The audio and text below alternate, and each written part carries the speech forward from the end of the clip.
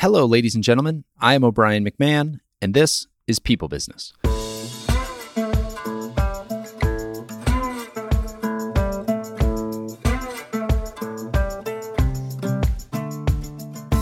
Every business is in some way a people business. From Silicon Valley to the restaurant down the street, every business relies on groups of people working together toward a common cause. That's no easy task. While the world around us has evolved into a high-tech, interdependent matrix, our individual software is largely the same as it was 10,000 years ago. We are social, emotional animals balancing a need to fit in with a desire to stand out. Bring us together in large groups, put money on the line, and anything could happen.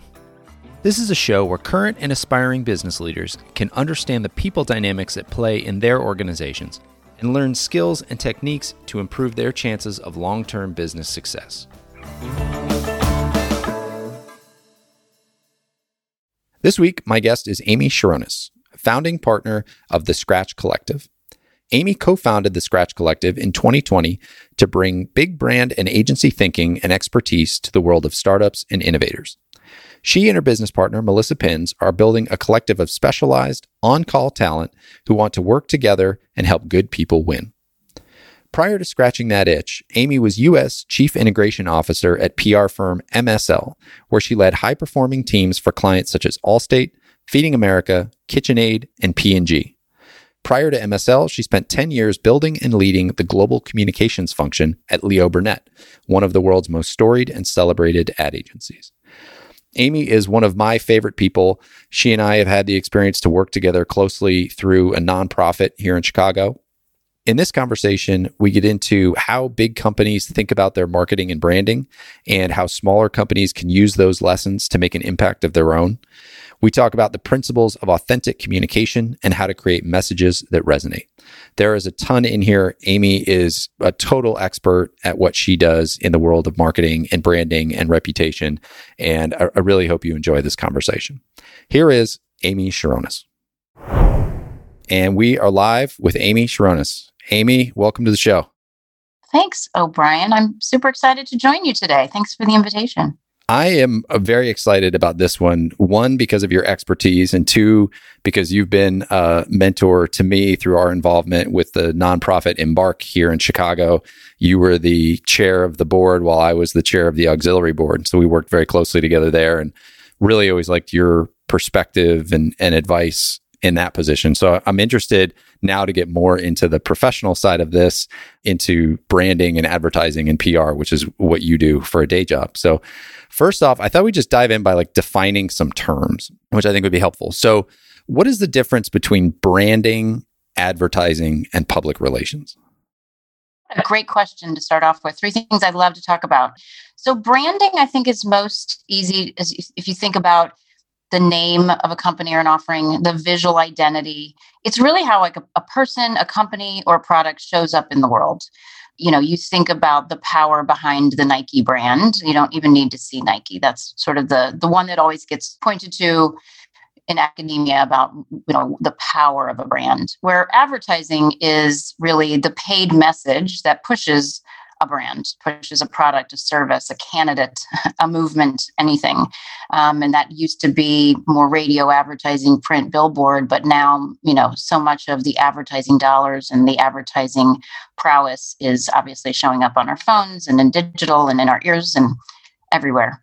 And then PR, how I've spent my career, is really the earned media space. So advertising is paid and public relations, we like to say, is earned. And that's expanded way beyond, talking to journalists and trying to sway them, but any third-party endorsement. So we do a lot of work in the public relations space with influencers. I do a lot of work on executives' thought leadership, employee communications, investor relations, all of that. And all of that's really having a moment right now because of what's happening in the world. So it's a great place to be. It's a great time to be in the world of PR. What do you mean by when you say earned media? Could you define that a little bit more?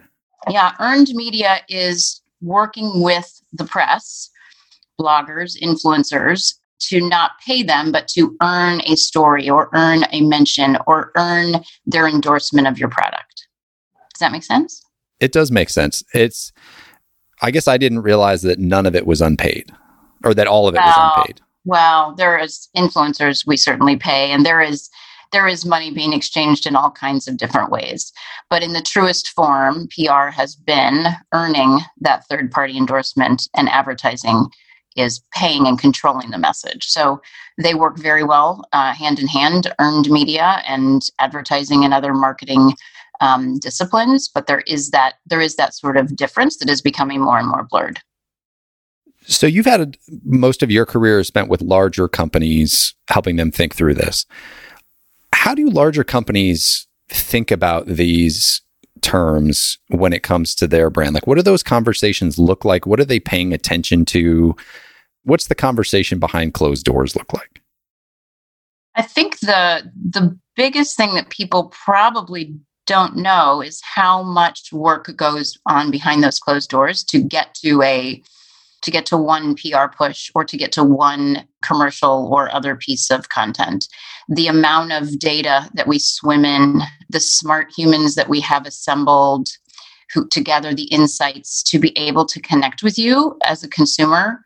A lot of work and thinking, data, money, and human partnership and collaboration goes into those big ideas that can be very quick. And that's what kept me in the agency business for so long. I worked at ad agencies and PR agencies, and that power of different brains and different approaches to understanding humanity and how to get them to connect to an idea or a product is really fascinating and really fun to be in the midst of. And working at creative advertising agencies over the years, I kind of got addicted to the idea that these people have to do one of the hardest things that we ask people to do, and that's come up with an original idea, right? So when I was lucky enough to be a part of the Like a Girl campaign for P&G, somebody understood what was going on in the mind of the teen that they were trying to target with Tampax, and married that with the cultural reality that we still were saying things like "she throws like a girl." And we were able to put that piece of content out into the world and, get conversations to happen, got girls softball teams funded, a lot of real reaction out in the real world happened because that insight was seen, and then we put it out in the world in an intelligent way. So can you explain in a little more detail, like what that was? Like, what was the final product that really connected with people? Yeah, there was a beautiful film done in partnership with the Leo Burnett and MSL teams that I worked with, and an amazing documentary producer. And they made a film, and they interviewed girls about what does it mean when you say run like a girl, throw like a girl. And the young girls, and it's a well-known piece of film. The young girls didn't know that there was any difference, that they were supposed to run or throw any differently than the boys. But as they get into the teen years, they start to answer the question differently, and then they started running, awkwardly and funny and not strong. It was able to really connect with people in an emotional way. You thought of yourself or your daughter or your aunt or your mother. It was just done in a really poignant way. It was shared in social. It was really, a beautiful example of what can happen when something lights up in social media and people take the message themselves. And then the following year, it did run on the Super Bowl, which is, the Oscars of the advertising world. And everybody really talked about it and saw it. It won every award, but I got to see a lot of that and go to a lot of those award shows. But I think that the team most felt recognized because they changed a conversation. And now I would never say that to my daughters. My husband would never say that to our daughters. It created a cultural consciousness that didn't exist. Yeah, it is a beautiful piece. And I remember watching it, and you watch the younger girls, and then the older girls come in, and you're just like, oh no, oh, what have we done? Yeah, exactly. It really hits you. So that's the final product, and it had this great kind of cultural revolution. What was the initial conversation like? Like, what were they trying to solve for? How do you get started in that type of a conversation? Yeah, I was not in the room, but I know lots of people that were in the room, the room where it happened, how that came to be. But it really was smart strategists and people who understood the teen market, which is when you start using the Tampax product. That's who they're trying to convince. And they study what's happening in culture, and they get into the psychographics of what it's like to be a teen girl. I can tell you, I live with two of them. It's not fun. And somebody brought the idea of different phrases that change when you become a teenager. And some brilliant person, I think many take credit for it, came to the room with the line "like a girl." And, that sounds simple. It was a million steps to get there. And then from that step to getting the right script and the right director and casting the right kids and, getting that message out in the world, that's another million steps. But these agencies know what they're doing. These clients know what they want, and they make big things happen and put them out in the world. And then as PR people, we get to be part of lighting that up and attaching that to culture. And when you see that happen, I've had a few of those big ones happen in my career. When you're in the midst of them, it's really exciting. So it sounds, if I'm going to put words sort of back into your mouth, it sounds like it starts with empathy and putting yourself in the other person's shoes. So this is our target client. These are the issues they're dealing with, and these are the types of ways that we want to help. Yeah, I think empathy is a very important and underrated piece of business overall. And it is certainly critical when you're trying to understand different audiences and how to connect with them. As I think about all the poor communications people who are sitting inside of candidates' rooms, meeting rooms right now in this final slog to Election Day in November, certainly empathy is highly discussed and a very sought after emotion, because that emotion tells your brain what to do. And so empathy is really, really critical as you're trying to sell something, as you're trying to motivate people. And I hear it talked about more, but I think that's a bit of a new phenomenon, that people really understand the power of empathy and try to act like that in business, but also in the business of trying to persuade others. So I have a question that's kind of wrestling around in my head, and I don't know that this is going to come out the smoothest, but it seems like any industry can get a bad reputation as well as a good reputation. And I think when you think of advertising, branding, and PR, you can sometimes go to the negative spot of like, oh, it's spin, right? They're trying to spin themselves. They're trying to convince you to buy something. They're trying to, manipulate you in some way. Whereas that commercial, the Like a Girl commercial, they were trying to get people to buy their product. They were trying to build their brand up, but they were also trying to create some real change. What's the difference between when that's done well and when it's done poorly? Like in my mind, the term that came up is almost like there's empathy and there's weaponized empathy. Very smart. Yes, there is a difference. And I would say the main difference, the reason it works is when it's authentic. So you've seen a lot of powerful messages, but then they're attached to something that doesn't make any sense. But like, it was a great idea and they got somebody to pay for it. If you think about Like a Girl, that was all about their target, and you have to start using their product when you become a teenager and all of this is happening to you. And so they had a right, I believe, to have that conversation. Someone else could have come up with the fact that line shouldn't exist, and they could have made a beautiful film and they could have put it out in the world and said, brought to you by Miller Lite. That would have made no sense. And I don't think the public would have embraced it the way that they did. So everything that is connecting with people today, even and more so today and probably more so tomorrow, has to be baked with two things, and that's authenticity and transparency.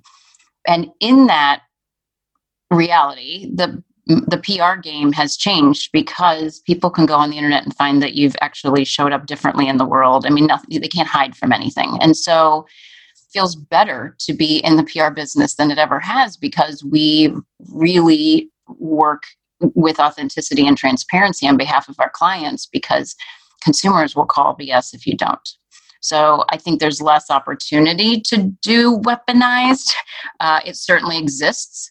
Again, if you want to think about political campaigns as the ultimate PR branding exercise, it's certainly happening, but it's a lot harder to get away with. And, consumers get to ultimately decide with how they spend their money. Yeah.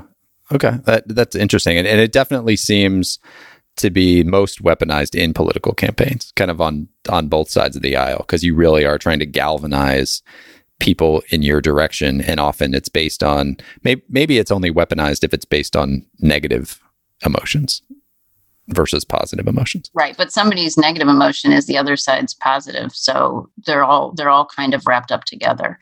Another one in this vein, talking about like it has to be tied to what is authentic to you. Just this week, we saw Patagonia come out with their line of clothes, or tag their line of clothes that have the tag, "Vote the assholes out."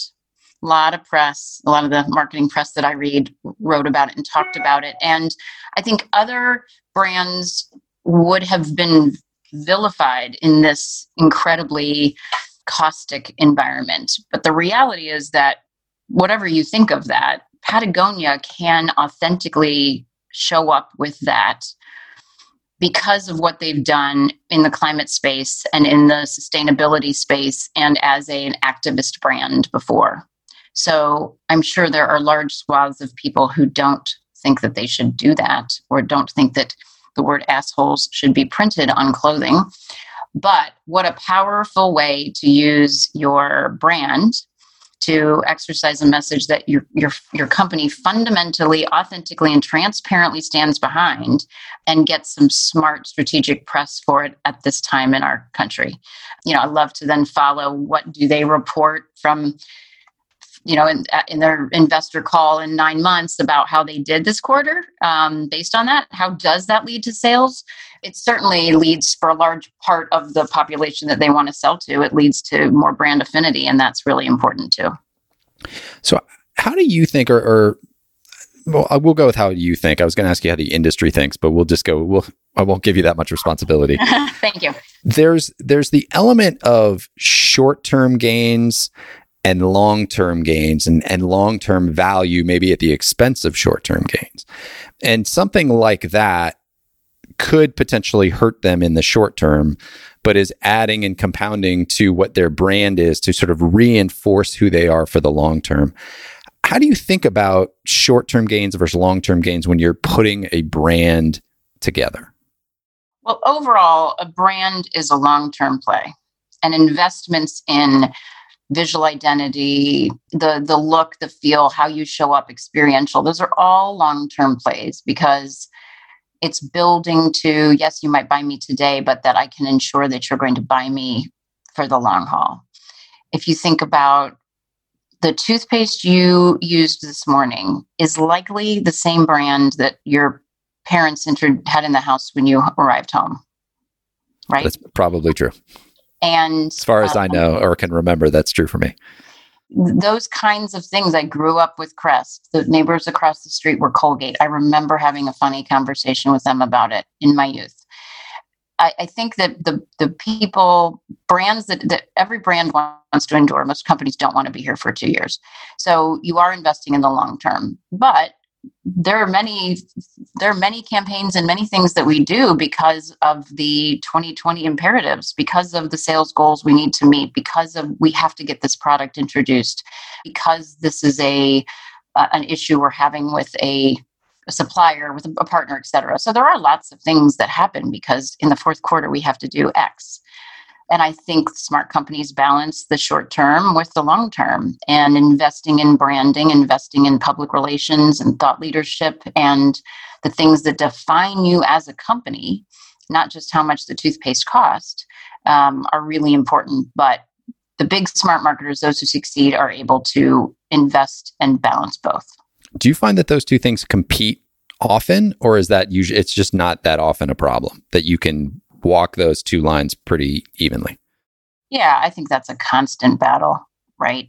And there's more and more pressure for the, sales by the month, sales by the week. We can see what's happening in e-commerce every day. So with all of the additional data points and with incredible urgency as we sit here in a pan session or whatever we want to call it, certainly there are a lot of short-term pressures that I don't think we felt as much a couple decades ago.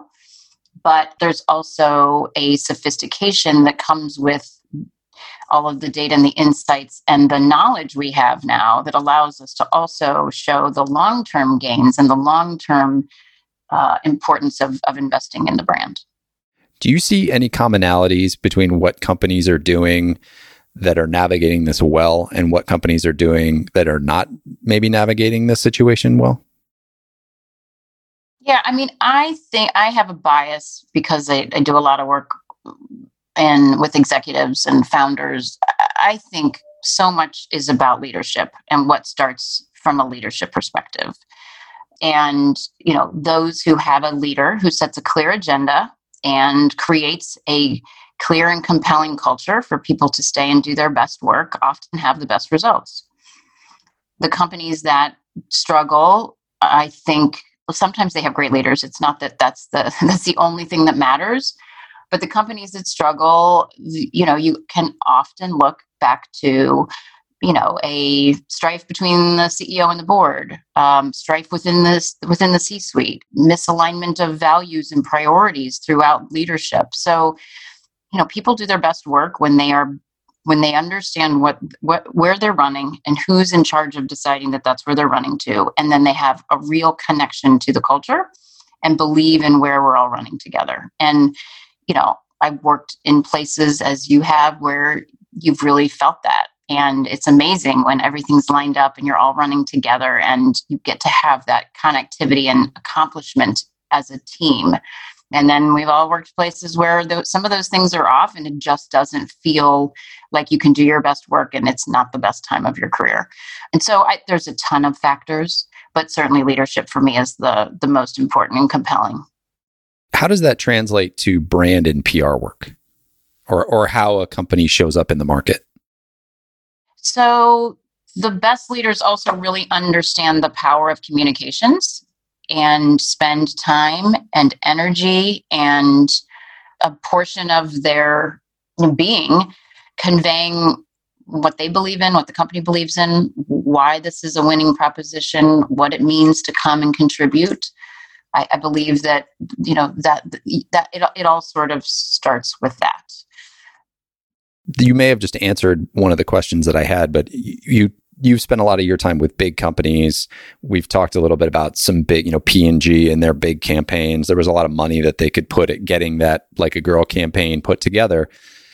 But there are a lot of companies out there, whether it's a startup or a middle market company that doesn't really have that capital, that budget, but they still, their brand is just as important. How they market themselves, how they show up in the world is just as important to their long-term success. Where do they start? Yeah, that's a great question. And I've pivoted in the last 6 weeks, and I'm now running a collective that is all about serving startups. And so I'm daily thinking about that and showing up and helping founders to think through that. So I think brand is very important. And while the budget for the brand is certainly smaller from the start, companies need to invest in having clarity about their offering and an understanding of how that shows up in the world. So that is your visual identity. That is how you come in on LinkedIn, how people experience you as a consumer. All of that is sort of the experience around a company, a brand, an offering. And that investing in that, being very clear about the importance of that from the beginning allows companies to build something from the start that can resonate with people, that is differentiating, right? If you look at Lyft and Uber and the problems that each of them have had and the way that you perceive the exact same offering with, two different grouping of 4 letters, 2 different colors, the same drivers in the same city, pretty much the same app. Do you have a different view of Uber than you do of Lyft? And tell me why you think that one is any different than the other. Because of the way that the drivers talk about them. And so that is one of my favorite points to make. People sometimes undervalue the importance of employee engagement, shareholder, stakeholder, however you want to call it, engagement. Architecting the way that those Lyft drivers show up differently than those Uber drivers is maybe the most important market mover for the category that will forever define what happened when the internet came and how everything was democratized in America, right? And that if they had just tried to advertise their way into that, there's absolutely no difference between them. But when you authentically have a different experience, that's what you remember. That's why you have a different viewpoint of those completely identical brands in every other way. Is that similar to like the PC or Microsoft and Apple, where the artist community, anyone who was doing anything artistic, sort of felt like they were being neglected, and that's what Apple built their foundation of their computers on, and then was able to kind of come in and take over the rest of it because they had such a positive experience within that community? Yeah, they became the place for creatives and thinkers and a different kind of person than Microsoft. But I would also say that the differences are greater between Microsoft and Apple than they are even between Lyft and Uber. Sure. But they have certainly, Apple will be studied and talked about forever as it pertains to brand because of the way, I mean, they're the gold standard of how you show up and how people experience you. But again, in a very different way, that you have a personal experience when you meet a Lyft driver and you tell them that, oh, I just found out today my wife is pregnant or whatever, right? That is such they have a personal service. And so, those California companies took very different paths to have what is the same outcome in a way, which is that we understand their brand, we understand what they stand for, and we will buy, consume what they make and continue to jack their stock prices up because of the way that they created a customer experience and they understand brand and, human connectivity. Yeah. Well, it's interesting. So when you said, they created a customer experience, but really they've created an employee experience. And that employee experience then translates into the customer experience. You're absolutely right. I think you see a lot of companies really focused on the customer experience while neglecting the employee experience. And they just expect that because we're paying you, you're going to go out and you're going to do your job, which is to deliver this customer experience that we're training you on. But if you're not authentically connected or authentically fulfilled and you don't enjoy it, or enjoy the people you're working with and enjoy your leadership, all the training in the world is not going to have you deliver that positive experience.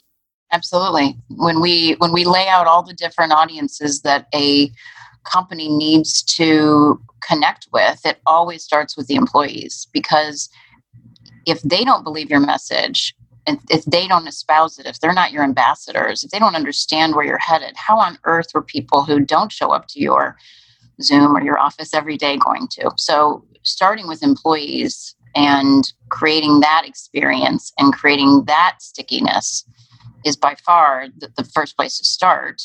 And that will serve you well, especially if you are obviously in the service business. So how many leaders, when you first show up in their office, buy into that leadership first, employee first mentality versus how many do you maybe have to coach to get there? Most CEOs that I've had the opportunity to work with are in those jobs because they fundamentally already understand the importance of communications. There are, of course, going to be CEOs or leaders that it's not their primary focus, right? At the end of the day, the CEO has to deliver shareholder value.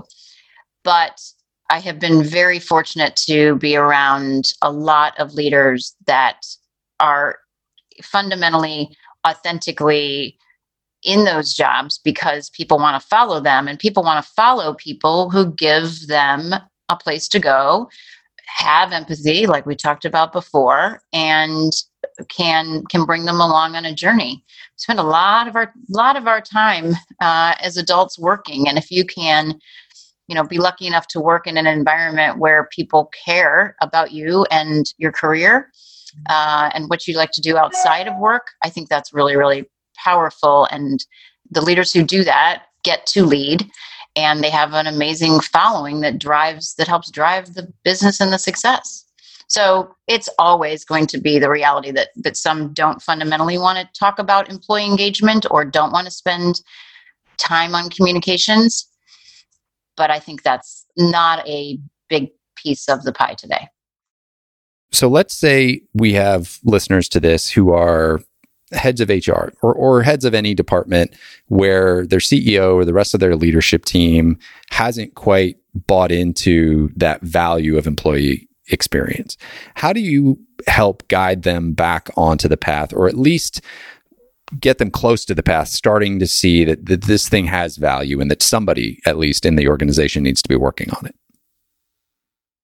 I think data and the competition are the two most compelling pieces to convince them to engage in employee engagement. So I think that employee surveys, regular employee surveys, are super powerful. Leo Burnett, where I worked for a number of 10 years actually, and I just left, they do an amazing job of this. They work with a product called Tiny Pulse, if anyone's heard of it, and they survey employees every 2 weeks and get amazing feedback that allows them to act quickly. So you can put a question in that is timely to what's happening, and you don't wait. You get that instant feedback, and people know that their opinion is being taken seriously every 2 weeks. And then the CEO talks about it in the regular employee meetings. So I think having really regular data about what employees think and feel and also seeing what they're saying in social is super important. And it's so easy today. Which is really just building a good business case, right? It's build the business case for employee engagement, show them the value that it's actually having on the business. Because it can feel like just a feel good, nice to have thing, but it really does. I mean, especially today and what we're seeing as the world shifts more to transparency, like you talked about, we're seeing the value play out, and we're seeing companies get burned, and we're seeing the impact on their financials, and we're seeing the companies who are doing it the right way, even if they're going out taking what would have been perceived a few years ago as a risk. We're seeing the value of that when it's done authentically, so that you can build the case. Absolutely. And I think the other piece of that I mentioned is the competition, and how do you get your CEO to react? Well, show him what the competition has in terms of employee engagement. It's one of the first questions I always get asked is, well, what's the competition spending? Often a hard number to get, but I think if you can start to understand what is happening at those competitors and how they're trying to engage employees, that is really important to motivate and activate. So you talked before about good leaders being good communicators. What goes into good communication? What makes somebody a good communicator? It all goes back to it being truthful and authentic. You can write a beautiful speech and give it to a leader, but if they're not their words and not their emotion, people can see through it. So I think that when you see a CEO deliver something that they created that is about their passion, that is in their voice, that is true to who they are and why they show up and do this job every day, that is the most powerful piece. I would rather have a CEO get up 4 times a year and convey what he or she thinks in a really authentic way, able to cite employees that have done a good job, be able to cite all of the company metrics and show their engagement and show how hard they're working and how much they care about it. I'd rather have fewer touch points, but have them be real, than have weekly emails that you can tell were written by the communications department. People don't buy that anymore. The other thing that is so important is the power of social media to an internal audience. We have seen such a shift in the way that employees really take the value and the words that an executive puts out in LinkedIn, or even their own sort of more personal social channels. That really speaks to people. They believe that if they put it out there in the world, it carries so much more weight than that internal memo that was crafted just for that audience. So we do a lot of work using those kinds of platforms, especially LinkedIn, to convey messages and to create that connection between employees and their leader, because they'll believe it, and because it reinforces that I am following somebody who knows what they're doing, is an industry leader, has category expertise, cares about issues. That shift of the power of social media which is free, which every executive should be using in a strategic way. That shift has been really important. And it doesn't mean that we shouldn't have internal memos or we shouldn't have channels that are just reaching employees, but really using the power of social media and external comms and press placements where the executive is talking to the Wall Street Journal. Those are really meaningful to employees. So that makes me think of vulnerability. And while vulnerability has started to become more common in our vernacular, even in the business world, it's still something that people, at least I see people shying away from in a leadership position, that, they're uncomfortable sharing that level of personal sentiment. How do you think about the role of vulnerability in leadership and in communication? I think it is super powerful. And I'm so glad you're bringing up that word. It is so powerful when people open themselves to you. I think, especially with what's happening in our world and how we're all showing up, I'm taking a call and presenting, and my son comes up and puts his arm around me and wants to be seen on the Zoom. That's happening to people at all levels. We're seeing inside people's living rooms. I'm doing meetings in my baseball cap with no makeup on. We're very vulnerable because of what's happened to us as a work culture. And I feel more connected to people and to some people in some ways than I did when I saw them in the office. I walked in the office. I went into my office, they went into their office, you'd have 5 minutes, where now I'm looking you in the eye. You're seeing me in a 1-inch box, but you're seeing me the entirety of our conversation. You're seeing my dog, you're seeing my daughter, you're seeing the wall of the relatives behind me. And I think that vulnerability and that openness by people has helped connect us when we haven't felt very connected. So, and you're seeing lots of CEOs and lots of leadership platforms where people are talking about that and what does it mean to be working from home and the fear that we have as a country right now. And so I think it was certainly gaining steam, right? But I feel since March 13th, my first day work from home for Lord knows how long, that it's more and more acceptable and it's more and more powerful. I would also posit something that could be a little controversial, but that's never scared you, is that I also think with the rise of women leaders, vulnerability has a different place in business. Women, I'm making huge generalizations here, so, we don't need to write letters to me, but women are very comfortable, or many women are very comfortable with their vulnerability.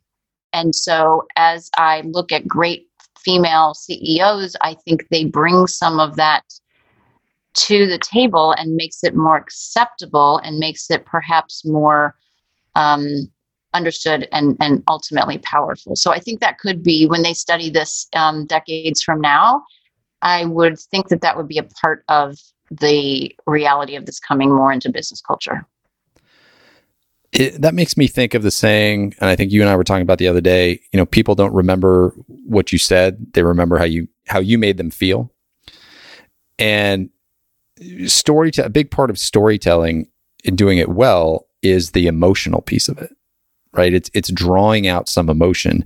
And what you just said made me think, like, when you're being vulnerable, when you're communicating in a vulnerable way, when I can see all of your relatives behind you and you tell me a little bit about that story, there's something in there I can connect with, right? Like we're all, I think, one of the things that I've learned, and I've learned it through the work that you and I have done together with Embark, is we have more commonalities than differences when you really get down to the elements of who we are as people, which is why I'm doing this podcast. I mean, I think that there are core principles that exist across humanity. And if we can just figure out what those principles are, you can use them in a plethora of different ways. And I think about this when you're vulnerable in communication, people are connecting with you. You think you're putting yourself out on an island and you're the only one who's ever felt this way, but everybody has felt that way in some capacity or can relate in some way. And that, to me, that's where the value comes in, and why that can be so powerful is because we all feel alone and we all feel exposed. And then when you go out there and you're alone and exposed, everybody then suddenly rallies around you because they can all feel that way with you. Absolutely. And that's the power of storytelling. And you do feel that is more needed than ever before. So, that's something that the brands, candidates, people, teams are going to really be leaning into, I think. And the leaders who can do that, espouse that, live their work world like that will benefit. And to your point about social media, we all have the ability to do it. We all have the ability to tell authentic stories. Absolutely. It's the only story I know is my authentic story.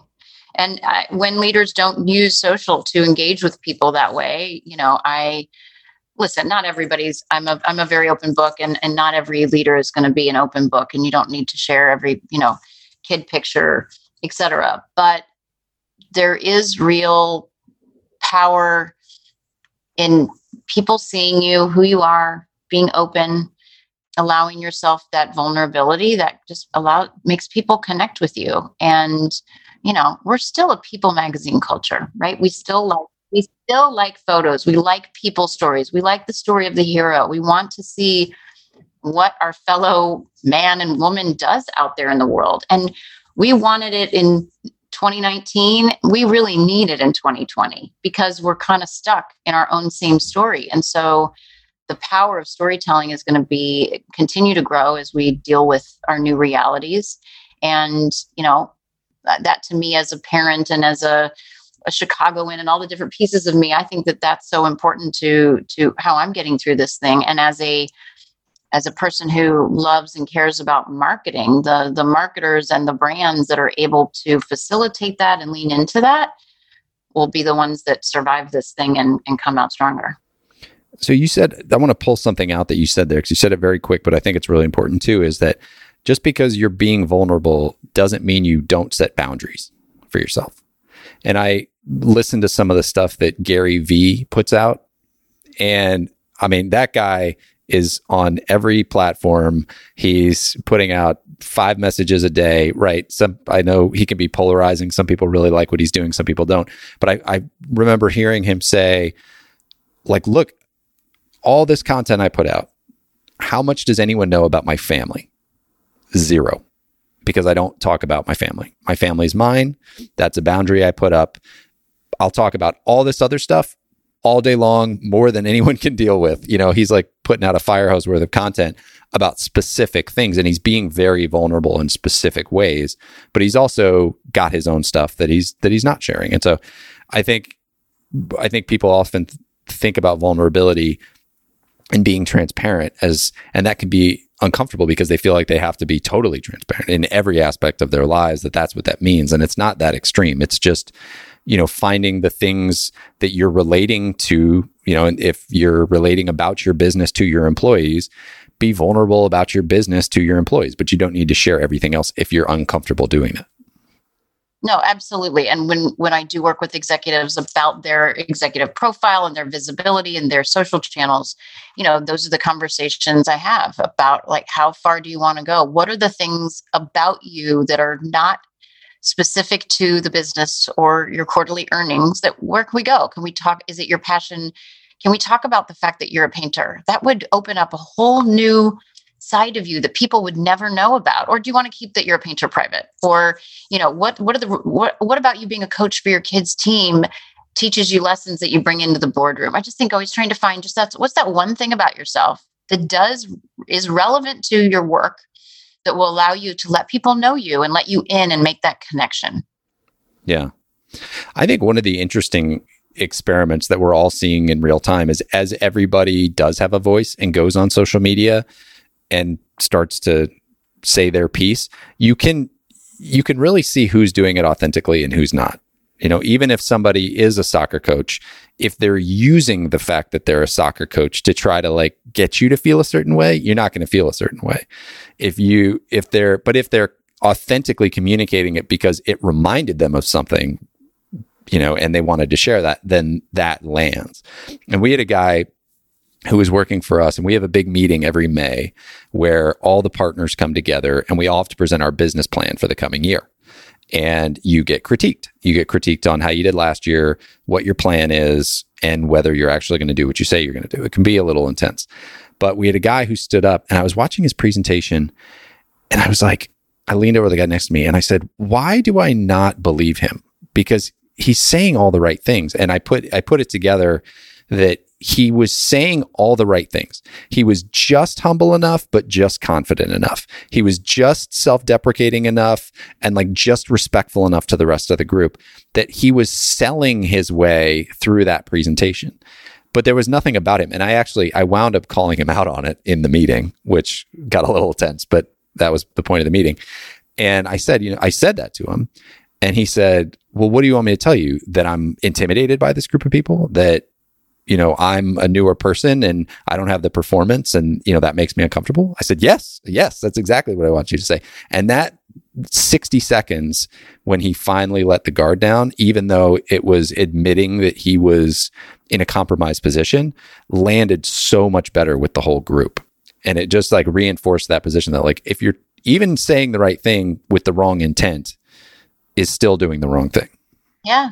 Because we're very intuitive as humans. We sniff it out. We see it. It's so obvious. And it's even obvious now. And as you say, in social media, you can even tell from the writing, from the way it's posted, from, have a little extra space between the sentences because it shows that you actually typed it, right?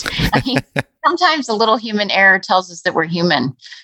But the other thing I thought about when you were talking is also the importance of being able to take feedback. And when you said he hit everything just right, my first thought is, oh, those are my favorite kind of people to work with because he probably sought and took feedback. And that is such a powerful piece of the equation as executives and others, when you're out there in social media or you're out there giving speeches to your employees, is that the people who can take feedback and ask for feedback get so much better every single day versus those who, really never seek the feedback. They don't have to do performance review sessions because they're so senior. But one of my favorite CEOs I've ever worked with, he ended every one-on-one meeting with me asking, so how am I doing? What can I do better? And it just set a tone that I don't have it all figured out. And I value what you have to say about how I'm doing. And it made me ask him for feedback. And so I got much more out of our relationship because he didn't just tell me when he renewed the contract that he liked this and this, but along the way he said, I think you could do more of this and I think you should do less of this. And so I've really tried to have that with clients and with people I'm working with as I'm building this collective to always say, what am I doing? What am I not seeing? Right? We see each other, we see ourselves in a certain way and others see differently. And I think always asking for and then being okay to act on that feedback creates such a great environment and it makes us all better. Did you actually see him then change one of the behaviors that you gave him feedback on? I did. And it was really, several things, but I had to call him out on some things that were kind of core to how he was.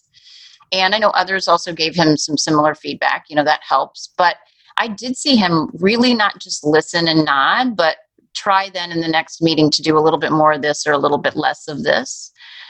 We don't fundamentally change as people very easily, but a lot of things in that kind of coaching and that kind of feedback is tweaks. And those little tweaks that hitting it, like you said, he just hit it the right way in between. Those tweaks can make all the difference and make the employees, for example, really listen to him harder because of the way that he is opening it up or using their names or, starting with gratitudes, all of that. So I have seen that, and that's really powerful.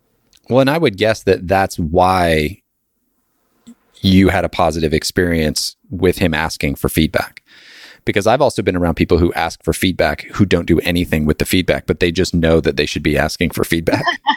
Yeah. And, I've done 360s. I'm a big proponent of feedback. And I'll also be the first one to tell you that when you get hit with a very accurate piece of feedback, it hurts very acutely. Yes. And it can be very, very easy to let your emotion take over in that moment and ramp up a bunch of excuses about why that's not true or why what you're doing, they don't understand or something like that. And the reality is the more you can just sit with that feedback, or at least what I've found, the more you can sit with that feedback and go, okay, they're giving me this feedback. What about this is real? Something in here is real. What about it is real? What do I need to do about it? That then allows you to go out and actually act on it. And I've always found that tough feedback are these same key themes that probably you heard about in your first job, You go home, you ask your spouse, that's their exact same kind of feedback, right? Not how it showed up in the deck, but there are things that we just are wired to not be as good at or harder to deal with on this topic or whatever. When I did one of those big executive coaching things, and I got all kinds of feedback, and there were these themes, and I came home and shared them with my husband, and he was like, yeah, totally. That's who you are. It's not like, yeah, I see all those things. It's not like you leave the house and you change. It's not like the people that know you best, I'm sure your wife would say, absolutely, O'Brien, that is who you are. And so those things are hard to change, but if we are aware of them, then we can tweak them to benefit our, the employees and our team members around us, but also how we show up in the rest of our life. Yeah. I just think it all goes back to our intent. I work with a sales coach, and we talk about how you can walk into a meeting, and if your intent is to get them to buy something, it's a very different conversation than if you walk in with the intent of trying to help them in any way that you can. You could say all the same things, you can pitch all the same services, but it's just a very different conversation because all of your nonverbals come off differently, the tone comes off differently, and people can feel that sincerity. And I think that's true giving and asking for feedback in your branding message, in your social communications. It's like, you got to think about like, okay, I'm going to put this message out. Like, what's my intent with this message? And if the intent is really to be authentic, hit send, hit enter, hit publish. If it's some form of self-servingness, maybe think about it for a second. Yeah, no, I love that. I think that intent focus is really important. I'm gonna use that. What is my intent? And it being super clear on that. And then your point of like, yeah, body language, all of it all comes through. That's how we're wired. That's the, one of the many oddities of human beings. And knowing that and showing up with that that's really great. Yeah, I still to this day, before a presentation or before a meeting with somebody, I'll sit there for a second and go, I don't need anything from this person. I'm just here to help.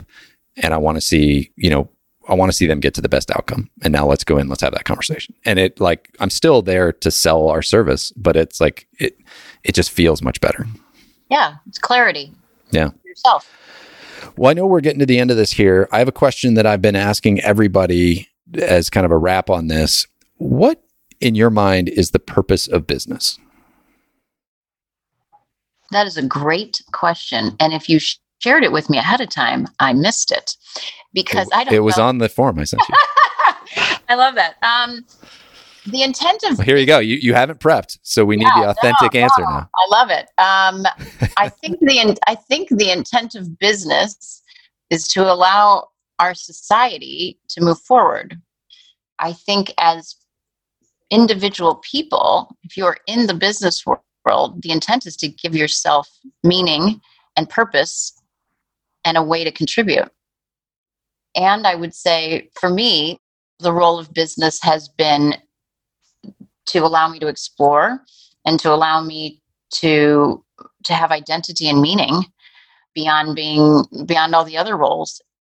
It's a very interesting question. It's a very good way to sort of understand what's your meaning in business. And I think I have to continue to think about that, but I know that it has created incredible meaning in my life. And I feel so fortunate for all of that I have been able to lean into the business world and how it has affected me and what I see. Yeah, well, and I don't think there's any wrong answer to it. There's definitely not a right answer. I've gotten as many different answers as different people I've had on the show. And it seems like there's layers to that question too. You can think about it from a lot of different angles or perspectives, but I'm always curious on what's the whole point of this exercise? Why are we doing this in the first place? What's your answer?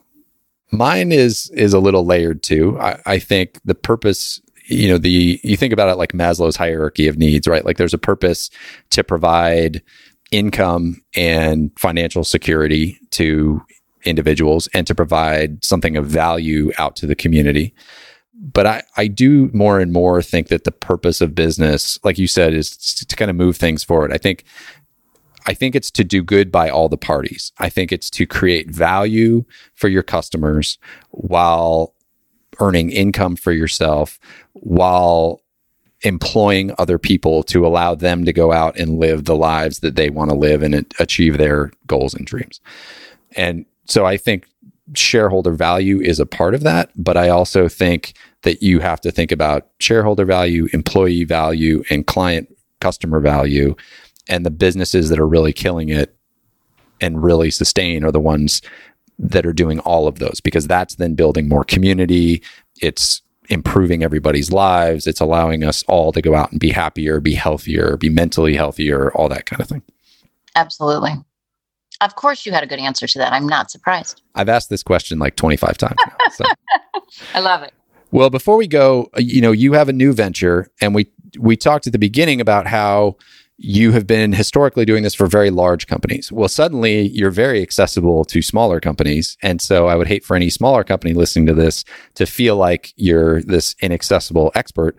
So could you tell us a little bit more about what you're doing and how you're bringing your expertise down to the smaller market, what that looks like? Absolutely. Yeah. So after 25 years in big agency land, I broke off with a friend and trusted partner, Melissa Pins, and we started the Scratch Collective. And that is a collection of really smart, kind, good, experienced humans who can solve clients' needs. We're focused to start on the startup community or companies who want to act like startups. And we bring three things together, and that is brand strategy, communications, PR strategy, and then a go-to-market strategy. And by pulling those three pieces of the puzzle together, we're delivering what we're calling reputation design. And sort of in this time, startups especially they're so busy working on the tech and setting up the business and propping it up that too many times I think they sort of leave the storytelling about why they exist and their founder story and their connectivity to employees and stakeholders, they leave it to the side. And I think if it is more central to how they're operating every day, they will succeed, win, and grow faster. So that's what we're bringing to startups. We've got 6 clients as we wrap up week 6, and having more fun than I thought possible.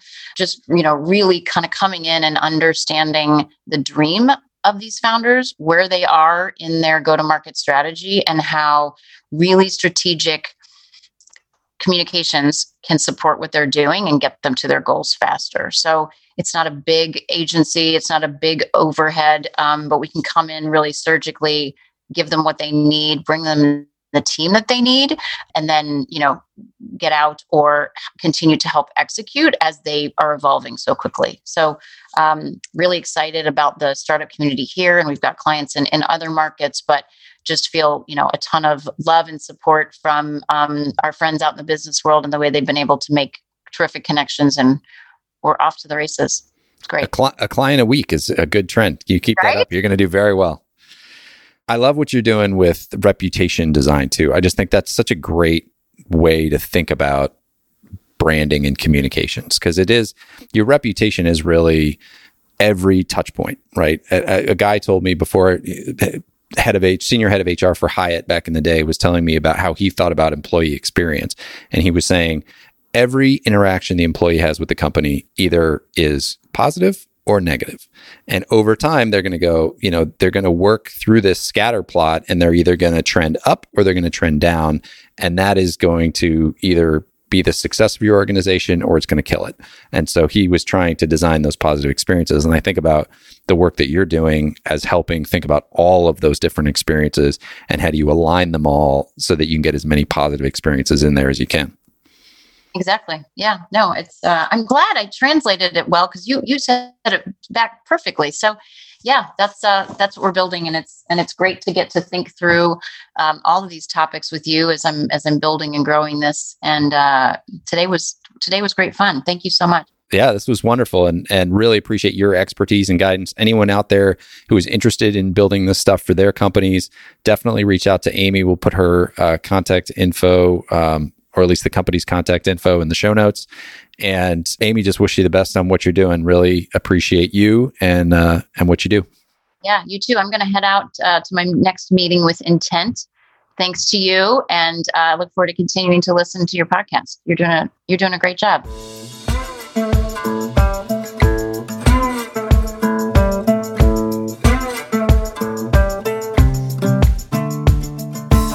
Hey folks, one last thing before you go. If you have a friend or colleague who you think would enjoy this episode, hit that little share button and send it their way. Also, if you like the episode, make sure to hit subscribe so you don't miss the next one. That's it. Thanks for coming. I'm O'Brien McMahon. Go make the most of your business and the people in it.